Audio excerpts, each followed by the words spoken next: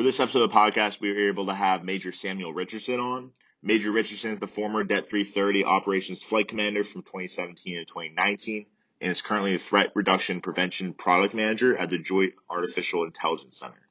He's a product of Army ROTC at North Carolina A&T. He spent time initially as an infantry officer in the United States Army, then transitioned into the Air Force as a civil engineering officer, where he has had a variety of positions within the Air Force National Guard.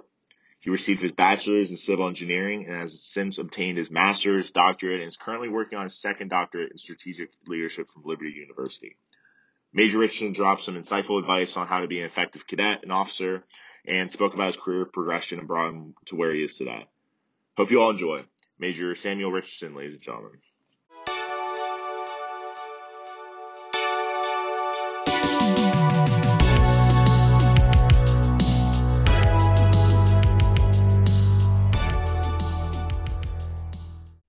All right, so we are recorded now.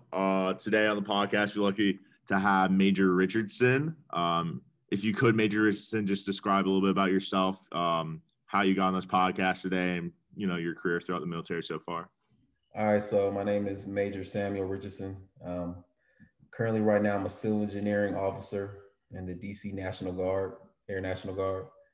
So I've been part of the Air Force since 2014, and then before that, I was actually active duty Army, an infantry officer. So I did that for 4 years. Why I'm here is because I used to be cadre for the excellent cadets of Detachment 330, and I'm just back here to spit some knowledge, let them know what's going on in the real Air Force. Yes, sir, absolutely. Major Richardson, as you listeners probably don't know, was my FTP instructor for my sophomore year, so got a lot of golden nuggets from him going into my summer. And definitely a good leader in this Air Force, and great to have his experience on today. So starting off, we're all kind of familiar that you started in Army ROTC. If you could you just describe your experience, where you went to college, and kind of maybe how that differs from Air Force ROTC and kind of what you learned from that process? Okay, so initially I actually wanted to do Air Force ROTC, but honestly in college I was lazy. So I decided to just accept the Army scholarship. So I did Army ROTC at North Carolina A&T State University. That's in Greensboro, North Carolina. It was a pretty good experience. Same kind of experience the cadets get at Detachment 330, but we were more focused on like battle drills, as in Detachment 330, kind of more focused on doing drills and marching around, things of that nature. But I got a lot of chances to be vocal in front of my peers and cadets that were older than me. I really enjoyed it. And then I actually got a good opportunity to still be a student. So I think that's a big advantage for ROTC cadets, is that they are able to actually be college students compared to going to the academy or just doing OTS or OCS. So I definitely commend all the cadets for actually doing ROTC and getting both worlds, the best of both worlds. But ROTC was definitely where I formed my foundation for leadership, my philosophy, taking care of people, making sure that they understand what's necessary in order to be successful in the future. So you guys, you gals, make sure you are taking in everything that you're learning. This is building you as a leader for not just for the Air Force, but actually for you after the Air Force, how you're going to operate with your family, your friends, everything that's part of your life. But ROTC was definitely the foundation of my leadership. So when you chose to do ROTC, and you said you'd mentioned about thinking about doing Air Force, what was kind of the reason behind doing ROTC? Was it just to join the military? Did you have a kind of career path set in mind for a specific position in the future? Or was it just kind of like, I was thinking about military already, and it kind of added that school option to it? So both my parents, they're actually senior NCOs. They were Army and senior NCOs. And they didn't really care if I did the military, but it was one day when I was a senior, like early my senior year in high school. I went to the guidance counselor and I went to go look up a major, and I seen what major I want to do. I want to do civil engineering. Then I was like, all right, so how am I going to pay for this school? Then that's why I was like, oh man, I guess I'm gonna have to do ROTC, because that's the only real method of paying for it, because I didn't really want to rack in a whole bunch of debt from student loans. So Initially I wanted to do Air Force ROTC. I love what the Air Force was all about, being professionally in the military and whatnot. But I was lazy at that time. I didn't feel like doing them SATs over again. So Army ROTC was where it was at for me. So I mean, it was pretty easy for getting that scholarship. The requirements just were a little more demanding for like the PT, but other than that, you still learn how to lead troops, and that's what I still wanted. So, and for somebody to pay for college, so I thought that was a good deal. Yeah, absolutely. I think I was kind of in the same boat, and I would say like a lot of people kind of attribute the fact that like kind of why you joined is probably not why you stay. Mm-hmm. You learn a lot through RTC that kind of opens your mind up to vast possibilities and leadership opportunities and just ways to grow, which I think is pretty cool being in this program. But going through Army RTC, being that civil engineering major, did you ever think about doing civil engineering, or is it kind of like I'm a young kid, I want to do something cool, boots on ground? Why did you choose infantry per se? So I didn't choose infantry; the Army chose it for me. Okay. Okay. Honestly, I really was expecting to go into the Corps of Engineers, blow up stuff, build some bridges, be a sapper. That's kind of like the ranger of the engineering world. Uh, but I mean, that was put on a hold, and Big Army was like, "Nah, Cadet Richardson, we're gonna let you kick down doors and train troops out in the field." So I mean, honestly, I thought that was a blessing in disguise. I really learned a lot as an infantry officer, going out there, training guys, being out in the field, being at the shooting range, um, just planning on operations overseas. I mean, it was a good experience, and it was a lot of leadership lessons that I learned doing that. So I think that just made me stronger as an individual, stronger as a leader, as a coach, as a mentor, as an advisor, whatever. But a lot of things that come your way that you're not expecting, just give it 110% because you don't know what that's going to lead to. It's going to open up more doors. Honestly, if I would have been more focused as an infantry officer, I would have had my Ranger tab. I'd have been decked out, and I probably would have brought that over to the Air Force. Maybe I wouldn't have been in the Air Force, so maybe that was all for a reason. Who knows? But give whatever you're doing 110% is my advice on that. If you don't get what you want for your career. Absolutely, and that's another thing we kind of talk about sometimes is if you end up with one career that maybe you weren't kind of looking towards, whether it's an Air Force RTC, even Army RTC, that there's opportunities to transition into something else. Yeah. Switch career fields. Obviously, yours is a little different, switching actually military branches. Can you talk about kind of how that process went down? I think that's not really a common process that happens too much. So I'm kind of curious how that all played out for you. So switching branches, I mean, especially if you're going from like guard to guard, I mean, it's kind of typical, but Mm-hmm.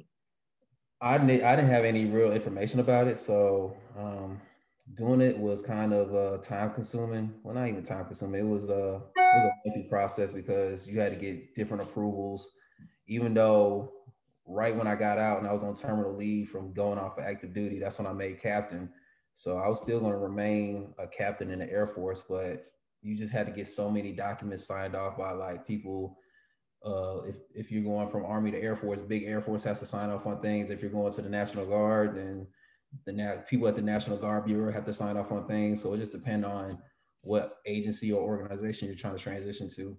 But for me, it was a waiting process. It took about 4 months because I transitioned to the Air National Guard as a contractor initially, and then the contract ended, and then that's when I decided. Well, we already had decided that we were going to transition me over to a officer within the unit. So that actually took about 4 months. So I was just kind of sitting at home, not really doing anything for about 4 months. But when it was said and done, I got into the organization, and then I had to learn how to be an Air Force officer, which was kind of interesting.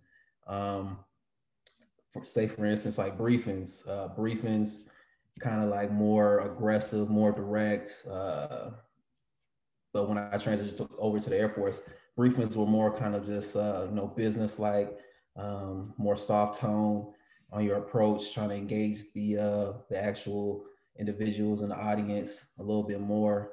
But there's just different things from both branches, different cultures, different beliefs that you got to get accustomed to. And then in doing so, I think that even made me a better officer in a joint environment because I understand the culture on the Army side as well as the Air Force side. So now I just got to get to the Navy side and just understand the main branches, and I'll be good to go. Yes, sir. You got Navy and Marines to go. Yeah, Navy and Marines and Coast Guard and Space Force. Don't forget the Space Force. I got to get in there too. Yeah, every 3 years, sir. Ranch to branch. Get the whole deck of cards in there. The whole gambit. Yes, sir. So how would you say, you mentioned a little about briefings, but would you say leadership's different as well? I've heard Army is a lot more kind of lead from the point, kind of take it, like if you're a leader, kind of lead by example, which is the same in the Air Force, but I feel like Air Force is a little more providing opportunities to everyone else. Would you say like leadership training in general was kind of different and kind of how their leaders kind of acted in their positions? Again, it depends on what unit you're in. But overall, I would say that they're fairly the same with the concept on how they lead. But for the Army, I feel like the Army was kind of, in my experience, was a little more family oriented on their approach on being leaders. And the Air Force is more kind of like it's about that business. You need to make sure that you're ready to go, that you know your stuff, that you are ready to produce whatever type of product deliverable is needed by the organization. So, but I mean, it's both ways. So you can have that on the Army side too. If you're like in a different career field, like acquisitions, whatever, it just depends on what career field you're in and what kind of leaders are being produced. But for the most part, I feel like they're pretty similar. I mean, we're all under DOD, so we kind of all bleed the same blood or whatnot. So everybody kind of understands the culture of the military. But I mean, everybody just has their own particulars within their organizations. So I mean, for the most part, they're the same though. I feel like so. Right, that makes sense, and I'm sure it differs between, like you mentioned, the career fields and kind of what your job entails. Obviously, we had some top podcasts with special operations individuals and stuff like that, and they're saying some of their missions, like they just had to get and sometimes you had to bend the rules a little bit or be a little more out there to really get those jobs done compared to other career fields. Maybe that's you need to follow the rules a little bit more by the book. Yeah. So I'm sure it all kind of just depends on the situation that you're in. And then as we're in a joint environment, so a lot of joint opportunities, you know, working with the Army, Air Force, Marines, whatever. I mean, then you really start to see everything kind of bleed together, blend together, all the cultures and the processes, and then you get a better understanding of like the different services once you get into those joint jobs. So that's another thing to look at if you're a cadet rising up to become an officer is like the joint jobs. Those give you some great experiences how to be a better officer, and you get to see the military at a different lens instead of just being in the Air Force or the Space Force or whatever. So try to get a joint venture somewhere else, doing something so that you can get eyes on the whole DOD instead of just the Air Force. Have you had any joint positions yet?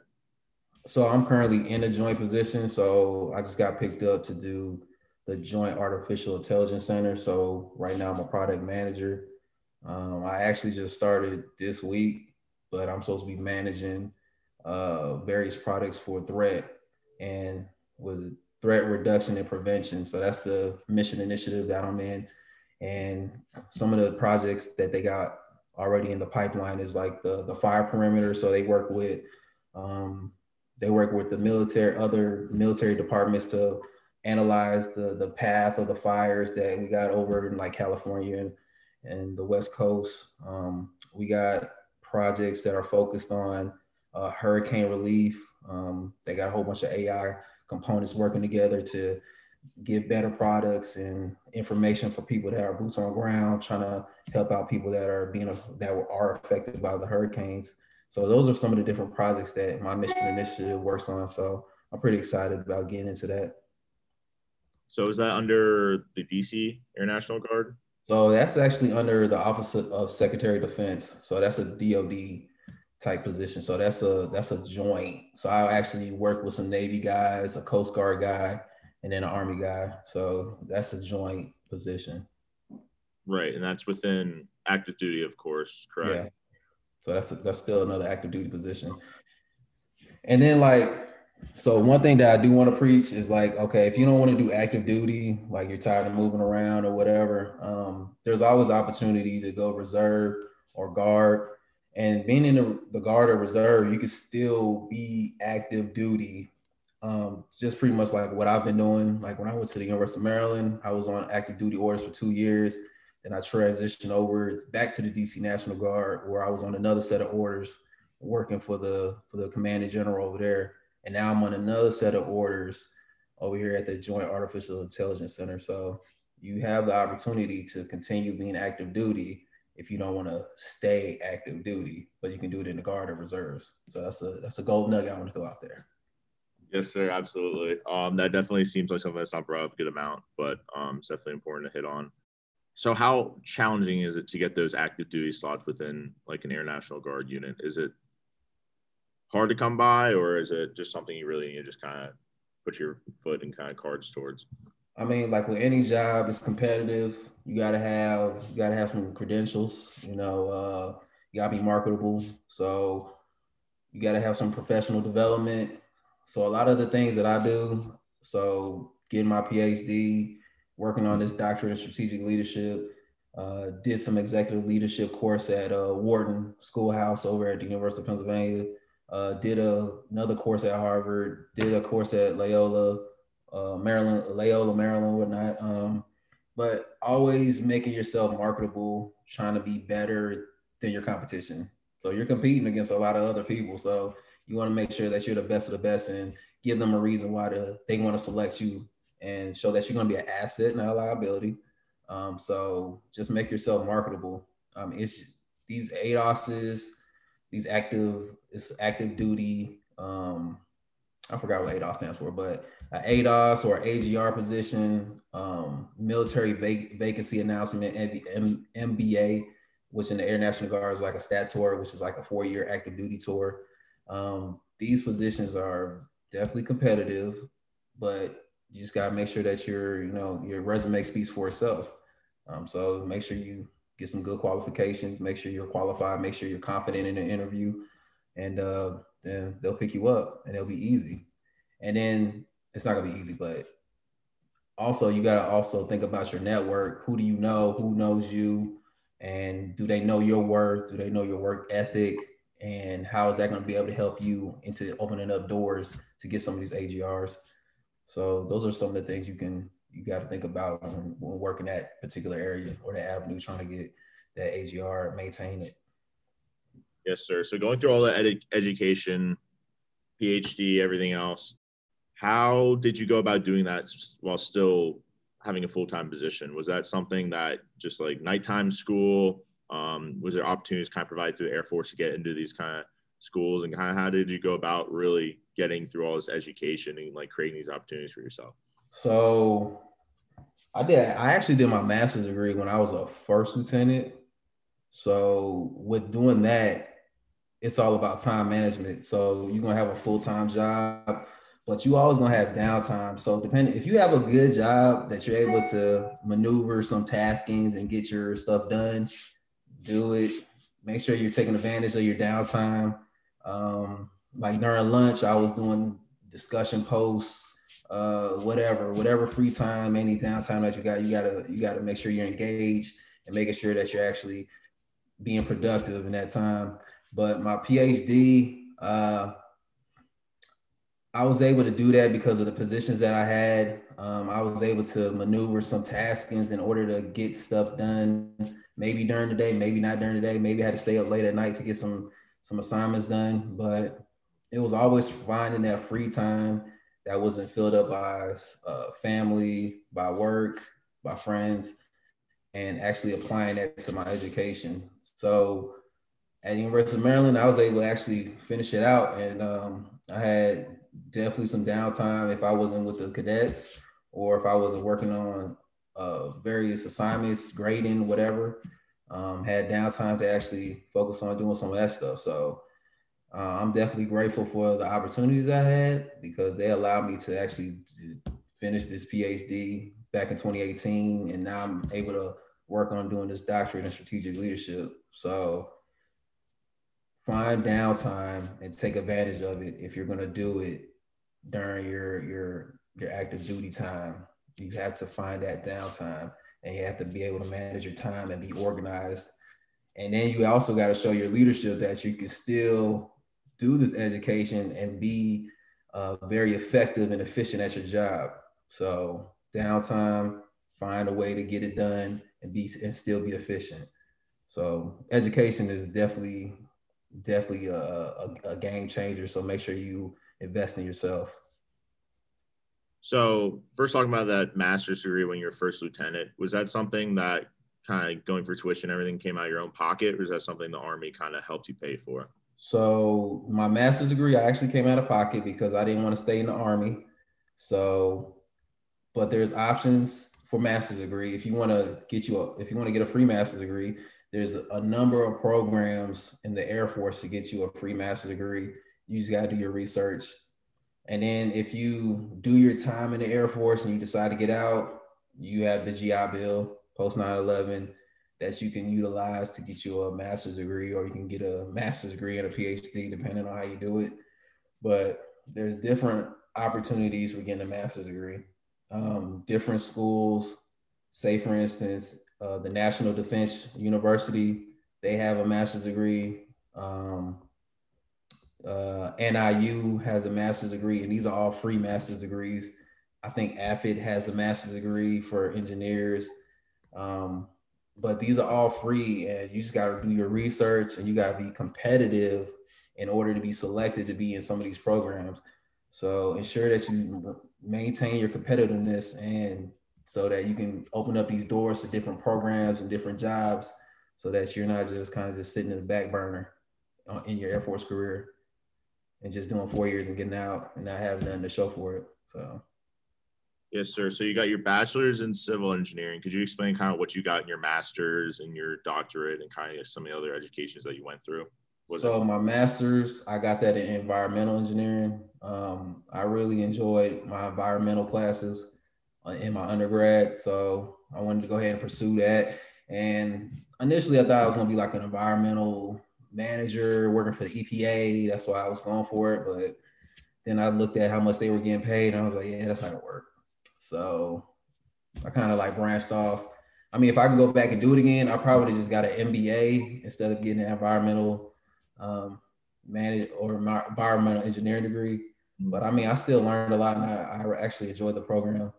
And then my PhD program, I got the PhD in management, focused in organizational leadership change. That program, I kind of learned a lot more about just being a leader and the different components to like making up leadership and the theories, the principles, the behind the scenes of being a leader, a manager, or whatnot. So that was a good program. I did my dissertation in energy management. I actually focused on the DC Air National Guard, on how they were consuming energy. So that actually took me about 2.5 years to complete. I was doubling up on a lot of classes. So it was a lot of late nights because I was trying to get that done because I didn't want to run out of money because I was using my post 9/11, my GI Bill. So I didn't want to run out of money, but I still had some left over. And I actually transferred some to my wife, and she was actually able to get another master's. And then now I got it all back, and now I'm able to do like executive level courses. So I got like 26 days left, and I'm going to use every drop of it to ensure that I get whatever education that I can. But so PhD completed in 2018, and now I'm working on a doctorate in strategic leadership. And the DC National Guard is actually paying for that using tuition assistance. So another thing about National Guard, it's not going to be the same as the Air Force tuition assistance. You can basically get more money, or you can actually go to school for free if you go into the actual state. So like Nevada, I believe they're free tuition to go to any of those state schools. So you don't have to pay any tuition on that. And there's a couple other states that are like that if you join their National Guard organizations. But using TA to pay for this doctorate in strategic leadership, it's definitely different from the PhD in management. Learning some similar things, but they're talking about different subjects. So it definitely complements the PhD in management. And then doing that, it looks good on paper to open up other doors. So, and I'm not paying for it. So, take advantage. So, I mean, education is a plus. So that's why I preach that, get your education, get as high as you want.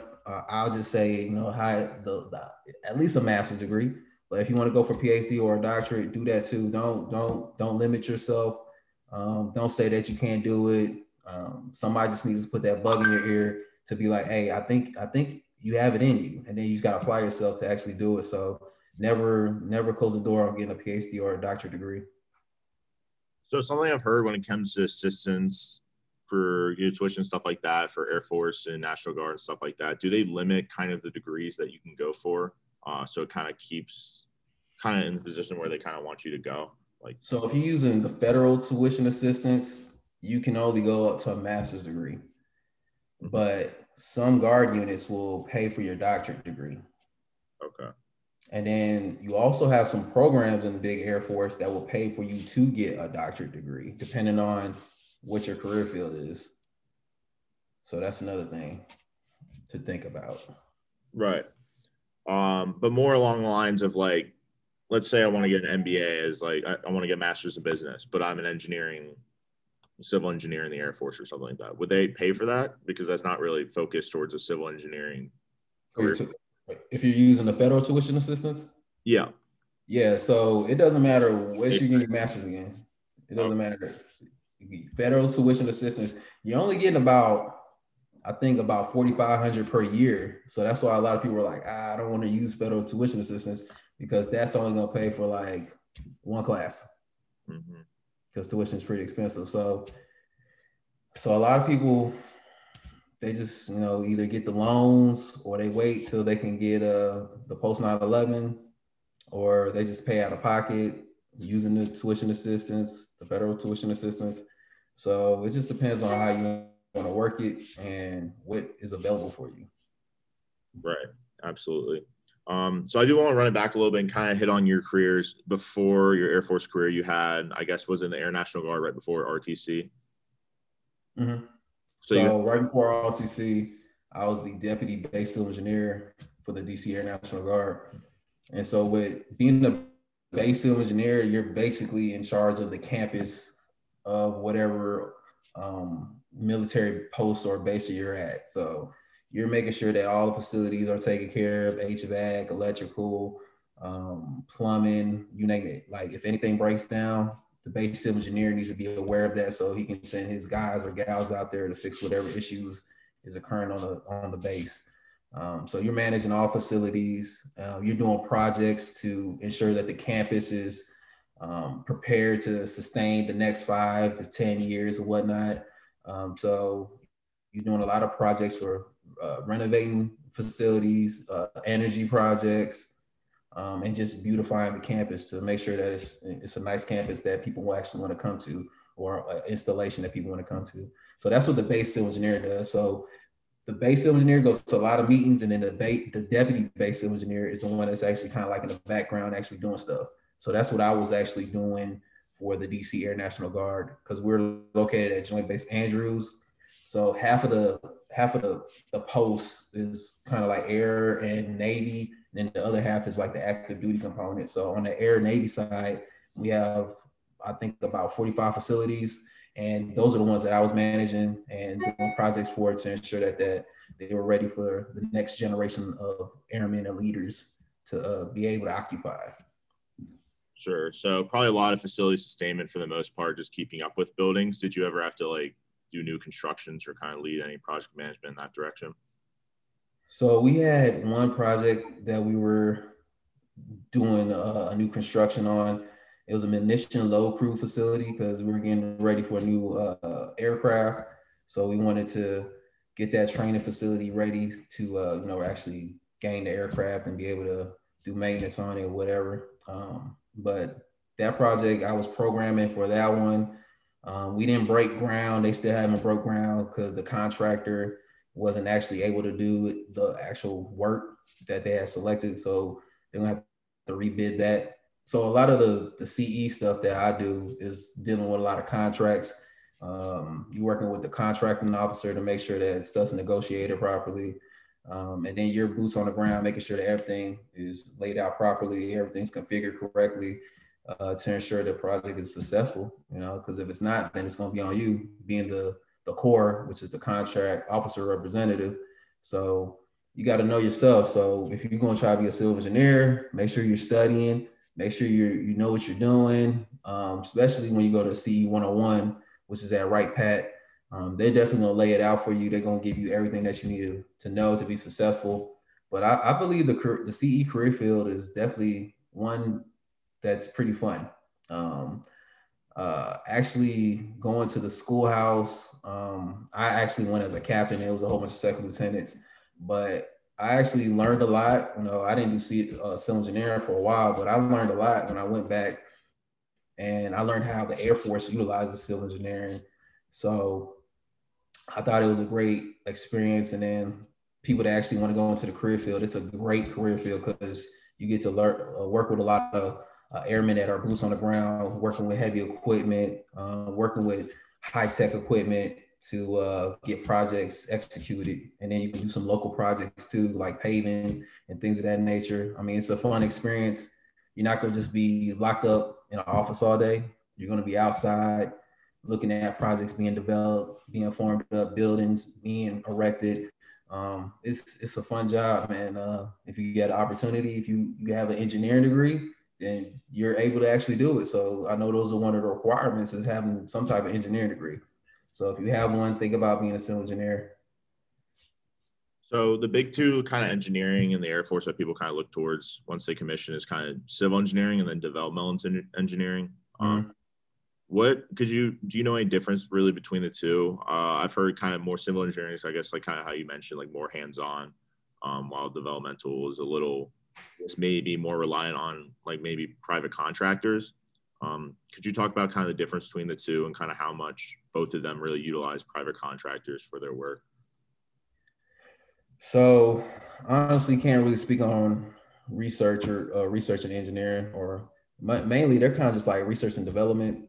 So they do a lot of research, looking at a lot of data to see how we should approach various things within the Air Force or whatnot.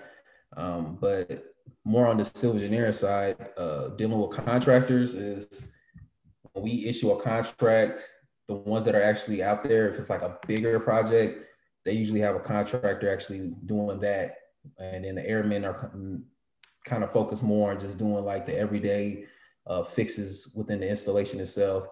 So civil engineer officers will go out to the field, work directly with a contracting, not even a contracting person or a contractor, and we will ensure that we have some type of relationship that we can talk, continuously to ensure that the project's being done correctly and there's no issues. And if there are issues, we just gotta have that open line of communication to ensure that everything's fixed so that we don't have any delays within the project itself.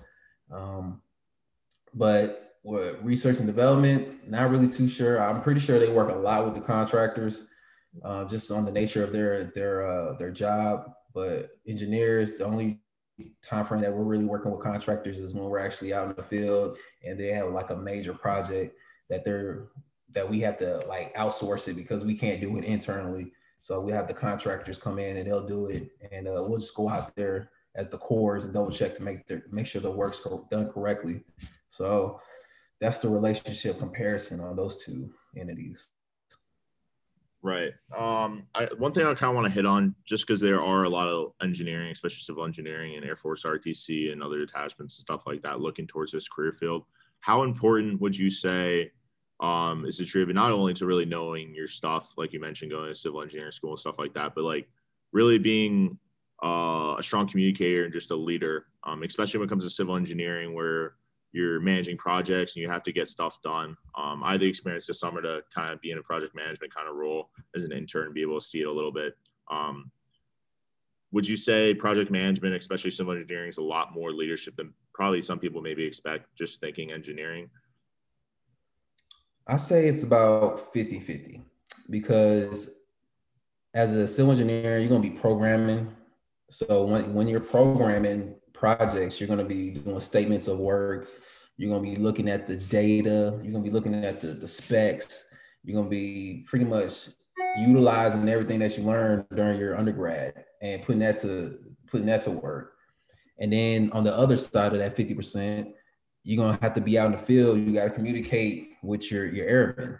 And that's when you got to have that foundational leadership to actually form relationships and be an inspirational leader when you're out there, leading by example, because they're the ones that are actually swinging the hammers.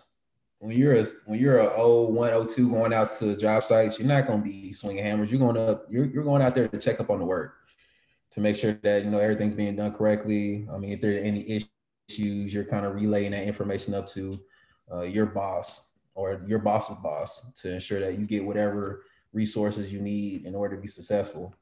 So you got to have both. You got to have that technical expertise, which you're going to get as an undergrad and even in graduate school and at CE 101.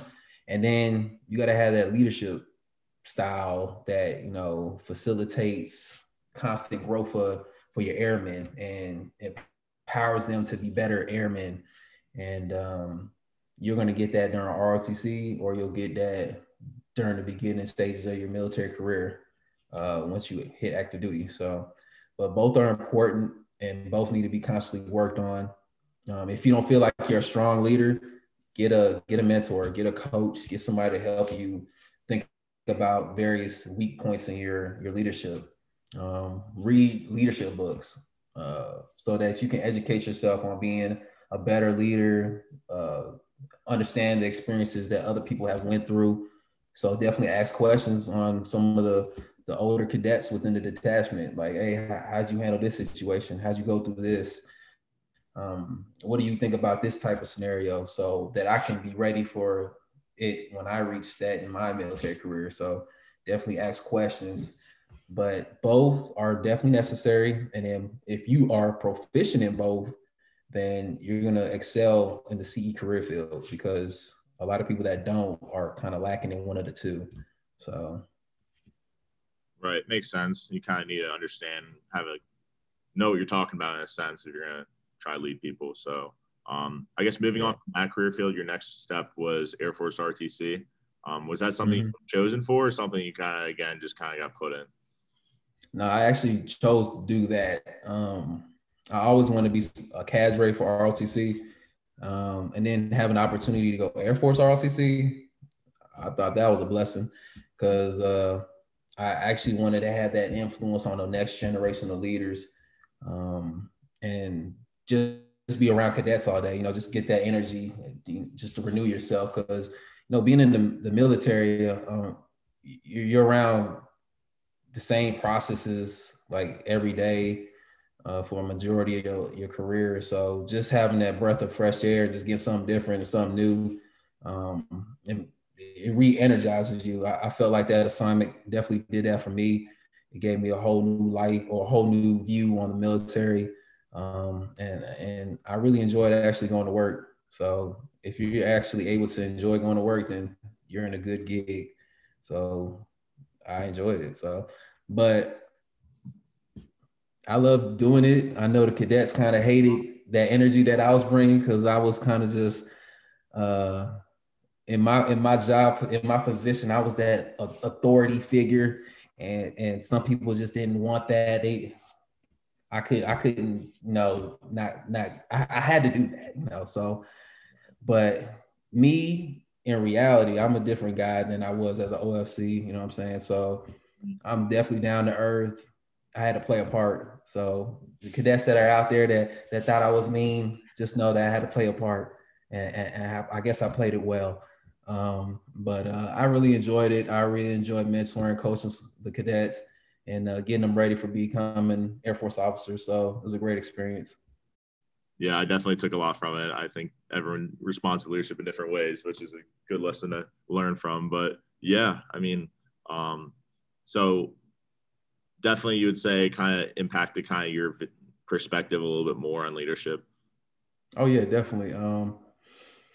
I feel like in that assignment, I was able to apply the different theories that I was learning about leadership, being more of a servant, being more of an authoritative style of leadership, uh, being more participative if I needed to be.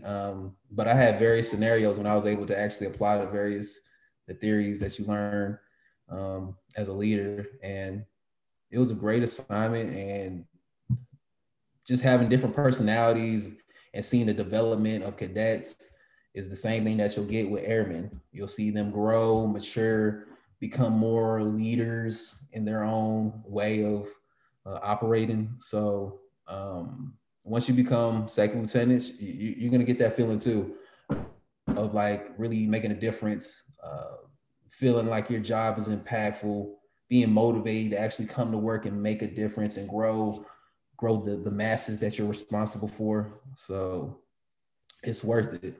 Something that I really enjoy, that I'm passionate about, and it motivates me to actually come to work. You got to have some type of motivation to keep you going in this military career.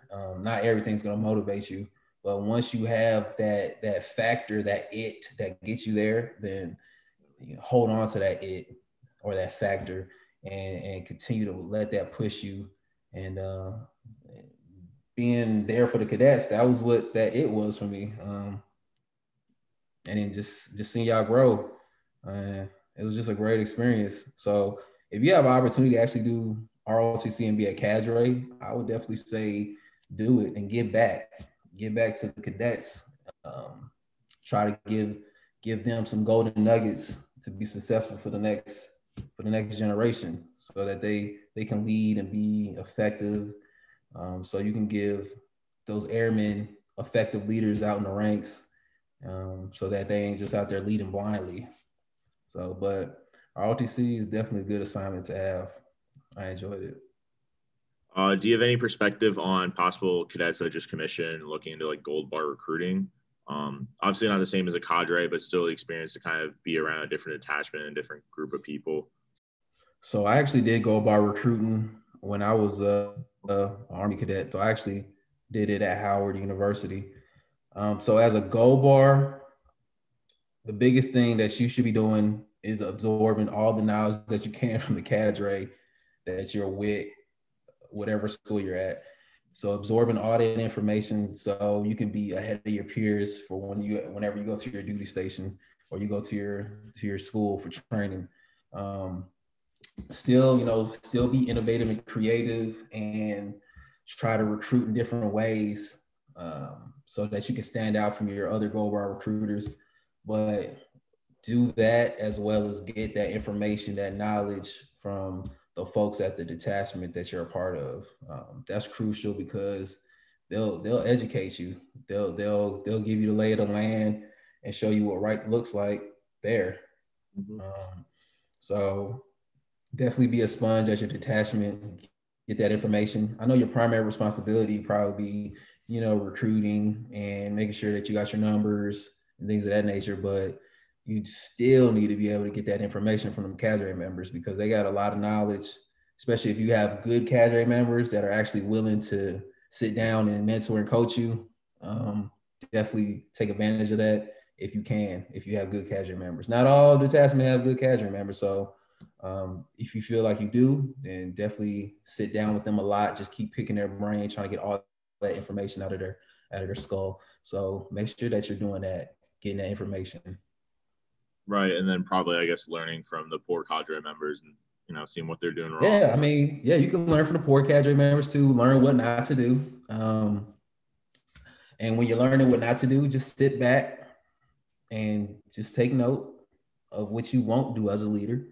But the ones that you truly feel are inspirational leaders and you see them having an impact on the attachment, those are the ones you actually want to go up and approach and have conversations with, try to pick their brain, try to get them as a mentor, especially being a second lieutenant. But those are the ones you actually really want to pursue, pick their brain and get that information from. The bad ones, just sit back and watch, eat your popcorn. Right, and then probably take that into your actual first career position and kind of do the same in a sense. Yeah. Find your leaders, find your senior NCOs, and that sort of thing as well. Yeah. So senior NCOs are key. They're the backbone of the Air Force, of the military. They're the ones that make things happen. So you definitely want to, if we're looking at this like Survivor, you want to make alliances with those senior NCOs. You want to make sure that they're on your team. Because typically they're the ones with the golden idol. They're the ones that are going to make you successful. So have a good relationship with them, even though you outrank them. Definitely treat them with respect.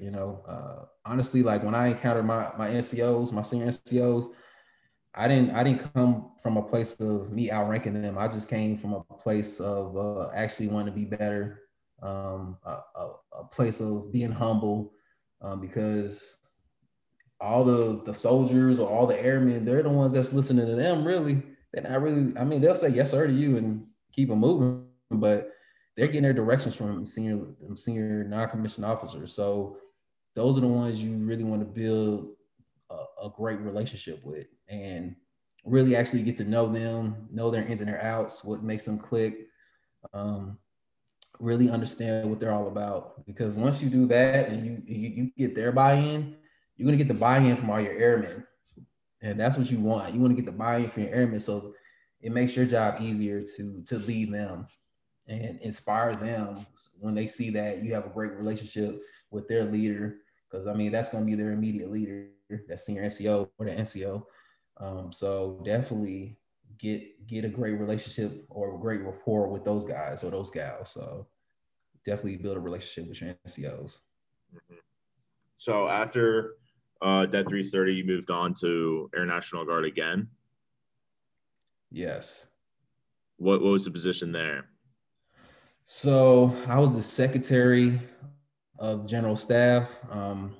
That responsibility entailed managing the correspondence of the commanding general as well as the adjutant general. The commanding general is a 2-star. The adjutant general is a 1-star. Managing their correspondence, managing their meetings. They have executive assistants, and I was managing their executive assistants too. But just making sure that that everything was coordinated so that they can flawlessly execute their job.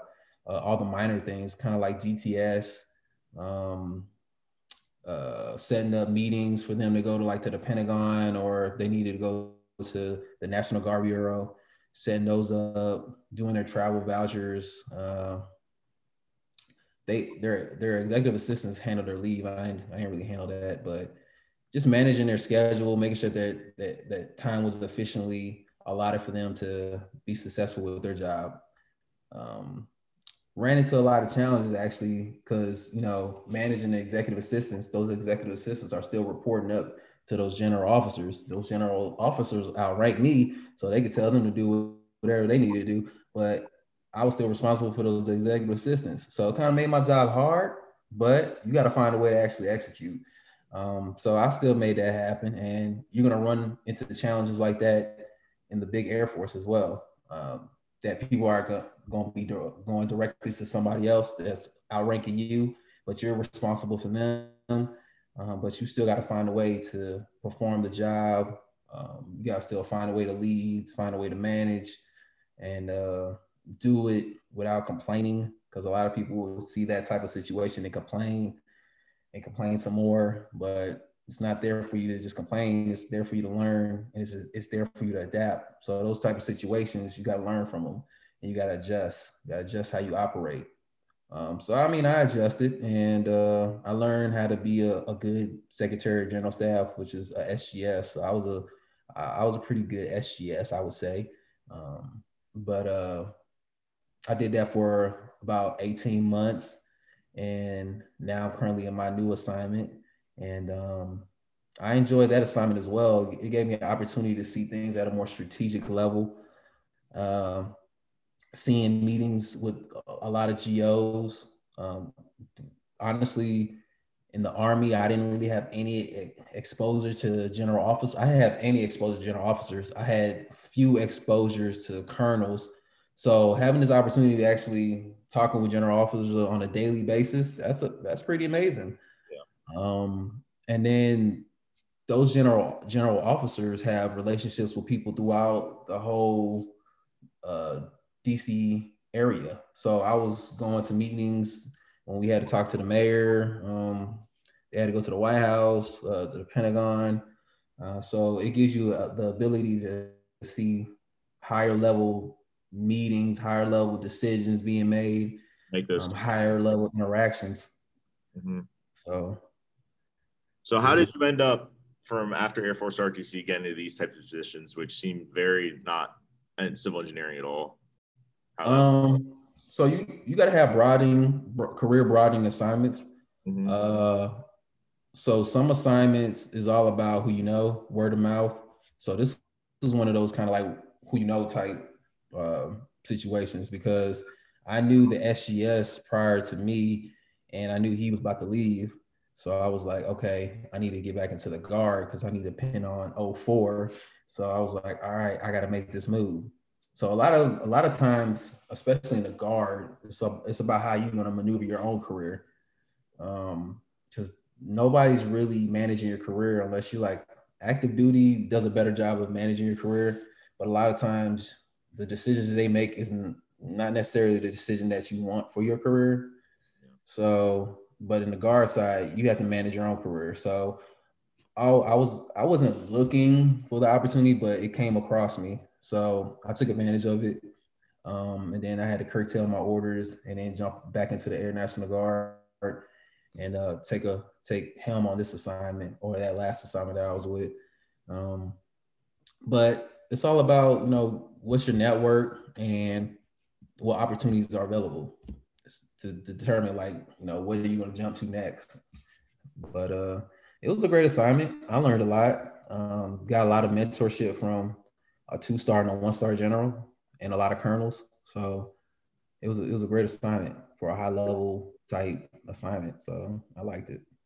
Right. Yeah, that seems almost like the business world in a sense, where you kind of make connections and find your way into opportunities for different positions and stuff like that. Sometimes we think in the Air Force and we just think we're assigned positions and we put where we're kind of given.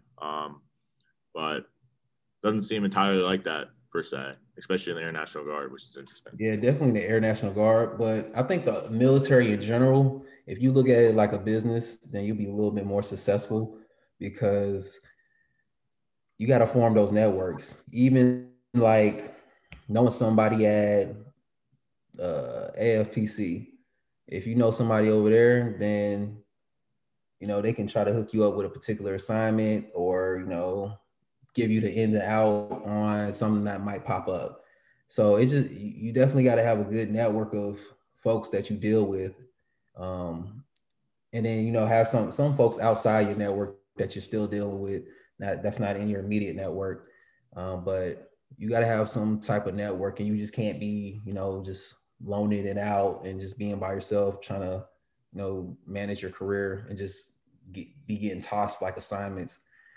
So you got to be an advocate for your own career, and if you're not, then you're just gonna be floating through the Air Force.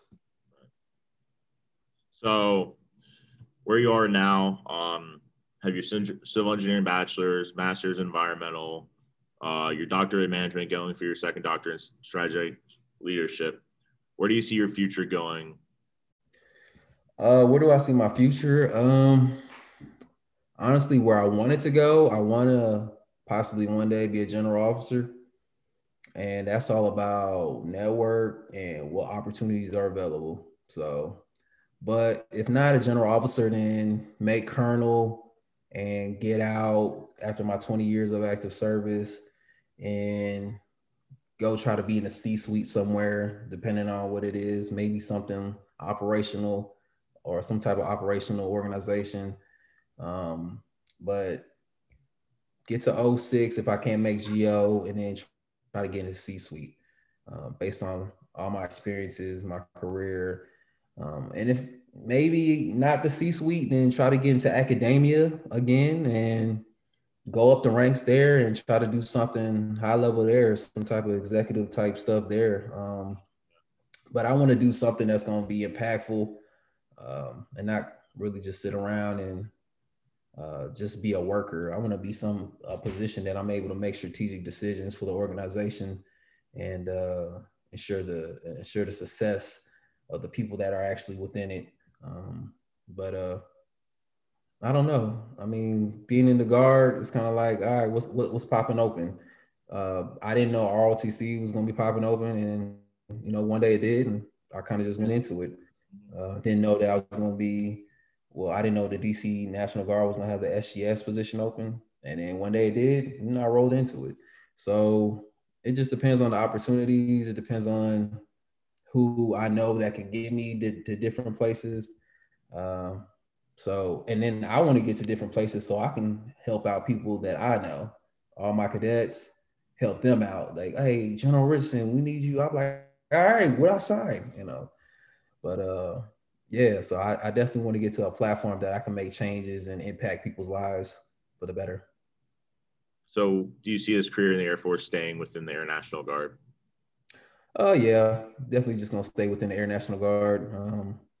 Because a lot of times within the Air National Guard, I can branch off into the active duty realm. They gave me that flexibility to do so. So I'm definitely gonna stay Air National Guard. Does that kind of limit you to DC Air National Guard? Do you kind of stay in kind of the unit that you're in, or? No, so actually, being in the Air National Guard, you can transfer units. So they actually had this civil engineering commander position that opened up in the Virgin Islands. If I wanted to do that, I can apply for it, and if they wanted me, I can go over there and do some active duty time over there as well.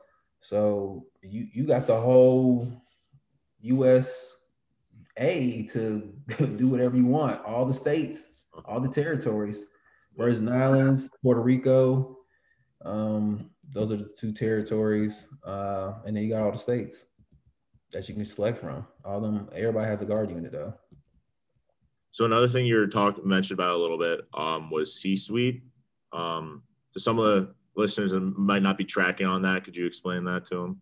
So the C-suite is like your executive level leadership. So your CEO, your COO, your vice presidents for an organization. That's your C-suite, and then below that you got your directors.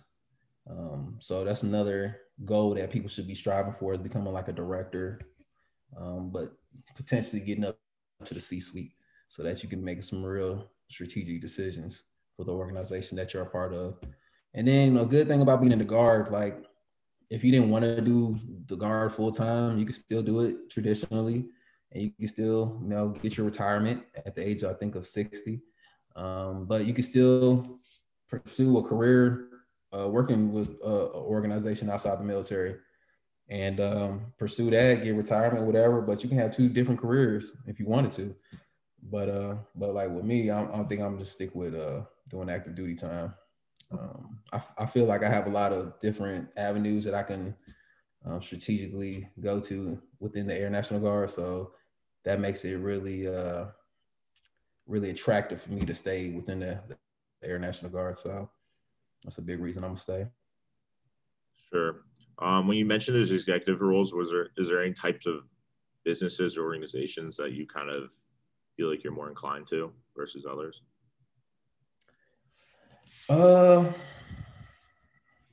Honestly, man, I'm open to various businesses, like, because there's being a civil engineer, you can get into like real estate, because real estate has a lot of, or real estate companies, because they got a lot of facilities, so they need people to manage those facilities.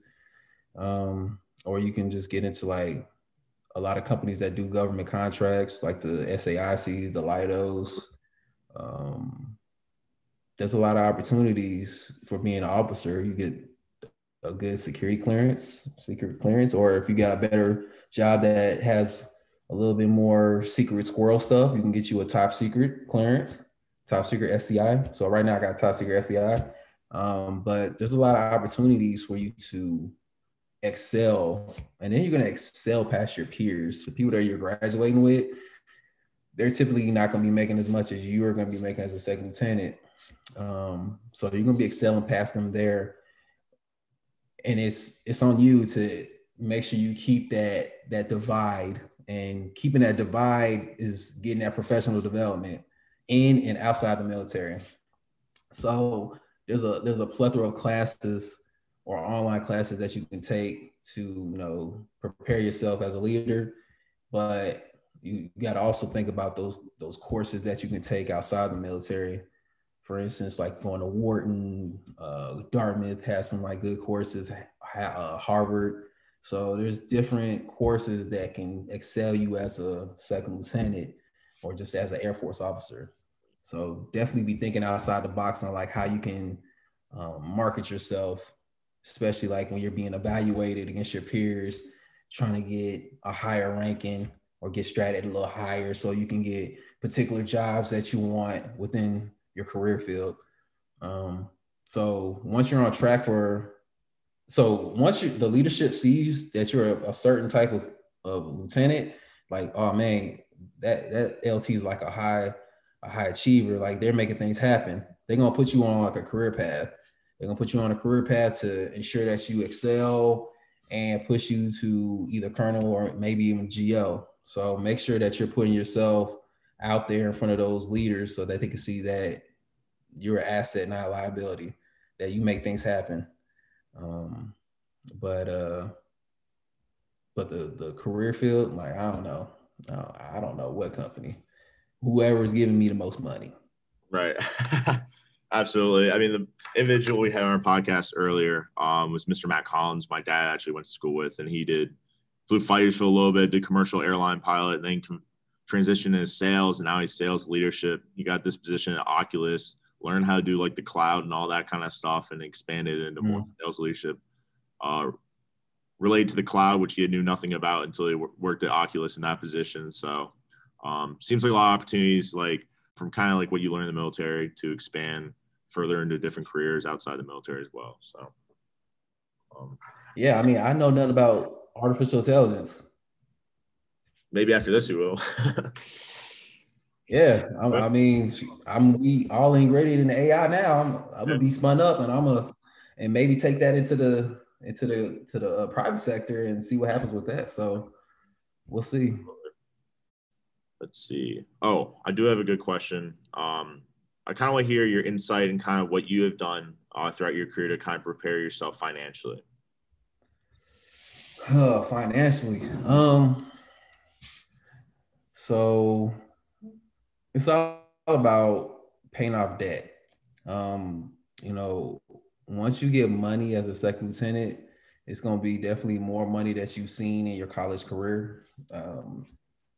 Big thing that I say is invest extra money. That's one thing I didn't do that I wish I did, was invest into stocks or just invest into whatever, period. Invest into real estate, invest your extra money that you are just kind of like pocketing and don't really need. Invest your money, because what it's going to do is going to help you out when you get kids and you get a wife or whatever. It's going to help you out when you become a captain because you already investing, you got stocks, you get dividends, whatever. But get that passive income. Get passive income. If I could redo it, I would invest in real estate, or I would invest in stocks so I could be already getting this passive income. And then invest in like technology, and invest in companies that are like on the horizon, that are about to open up to the public. Like when I was in college, that's when like Facebook was coming up. If I would have invested in that, man, we wouldn't even be talking right now. But invest in ventures that you think are about to be the next big thing. Invest. I mean, take a risk. You ain't got to invest all your money, but invest some. Just get some gold nuggets out. Plant those gold nuggets out everywhere. You'll get you a beautiful tree, and then they'll pour in more gold nuggets for you. But invest in your professional development, because that's what's going to get you to the next job. That's what's going to get you spotlighted by your leadership. Investing in your professional development. So invest in stocks, invest in real estate, and invest in yourself. Those are the three things you need to invest in. Listen up, cadets. Invest. Invest. Absolutely. Well, overall, I think this is about all I have. Is there anything else you want to hit on? Anything you want to share to cadets that might be listening? So be a sponge right now as you're in ROTC. This is the time for you to fail. So this is time for you to take risks in your like leadership, in your way of thinking. Take risks, fail, and then reevaluate how you're doing things. So be a sponge and take risks, because when you hit the real world and you hit being actually a leader amongst other leaders and you're in charge of airmen, honestly, that's not really the time for you to fail. But as a second lieutenant, they give you the wiggle room to fail. But when you make first lieutenant and captain, you are looked at as not even in the realm of failing ever. So you need to ensure that you're failing at the ROTC level and at the second lieutenant, first lieutenant level, and then captain, you need to make sure you're squared away. But be a sponge, take risks, fail, but be open-minded. Be open-minded to the lessons that people are trying to give you, and the lessons can come from airmen, because a lot of airmen out here, they got PhDs, and they're just kind of like going into the Air Force because they need something else to do. So remember that you can learn from the lowest ranking person, maybe even the youngest person within your ranks. And then go get a mentor. Get a mentor to somebody that can educate you to ensure that you're good to go along the way of your career. Get a mentor, get a coach, get an advisor, because all these things aren't the same thing. And then, be great. Be great. Have confidence in yourself. Have confidence in the way you're leading. You're in this program for a reason. You're in this program because the cadre believe that you have the potential to be better than what you are, or the cadre believe that you're ready to excel and be a leader within the Air Force. So be great, be confident. And then if you have that confidence, share that confidence with your peers that need a little more assistance. Get them spun up. That's the best thing about being a leader, is that you know how to be a follower too. So use that followership and then help out those other guys and gals that need that confidence, that boost of confidence, so that they can lead and be successful within the program too. Just help each other out, and just be ready for that next level in your career as a second lieutenant in the United States Air Force. Yes, sir. Absolutely. Thank you so much for coming on.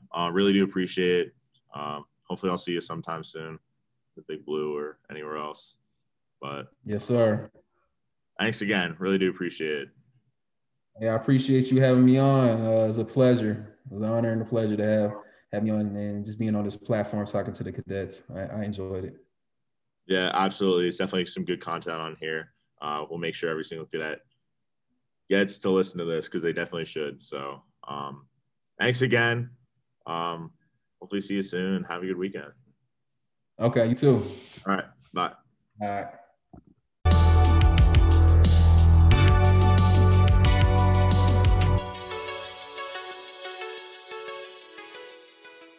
Thank you all for listening. Don't forget to check out our social media. We are both on Instagram at AFROTC _Det330, and on Facebook at Air Force ROTC Detachment 330 University of Maryland.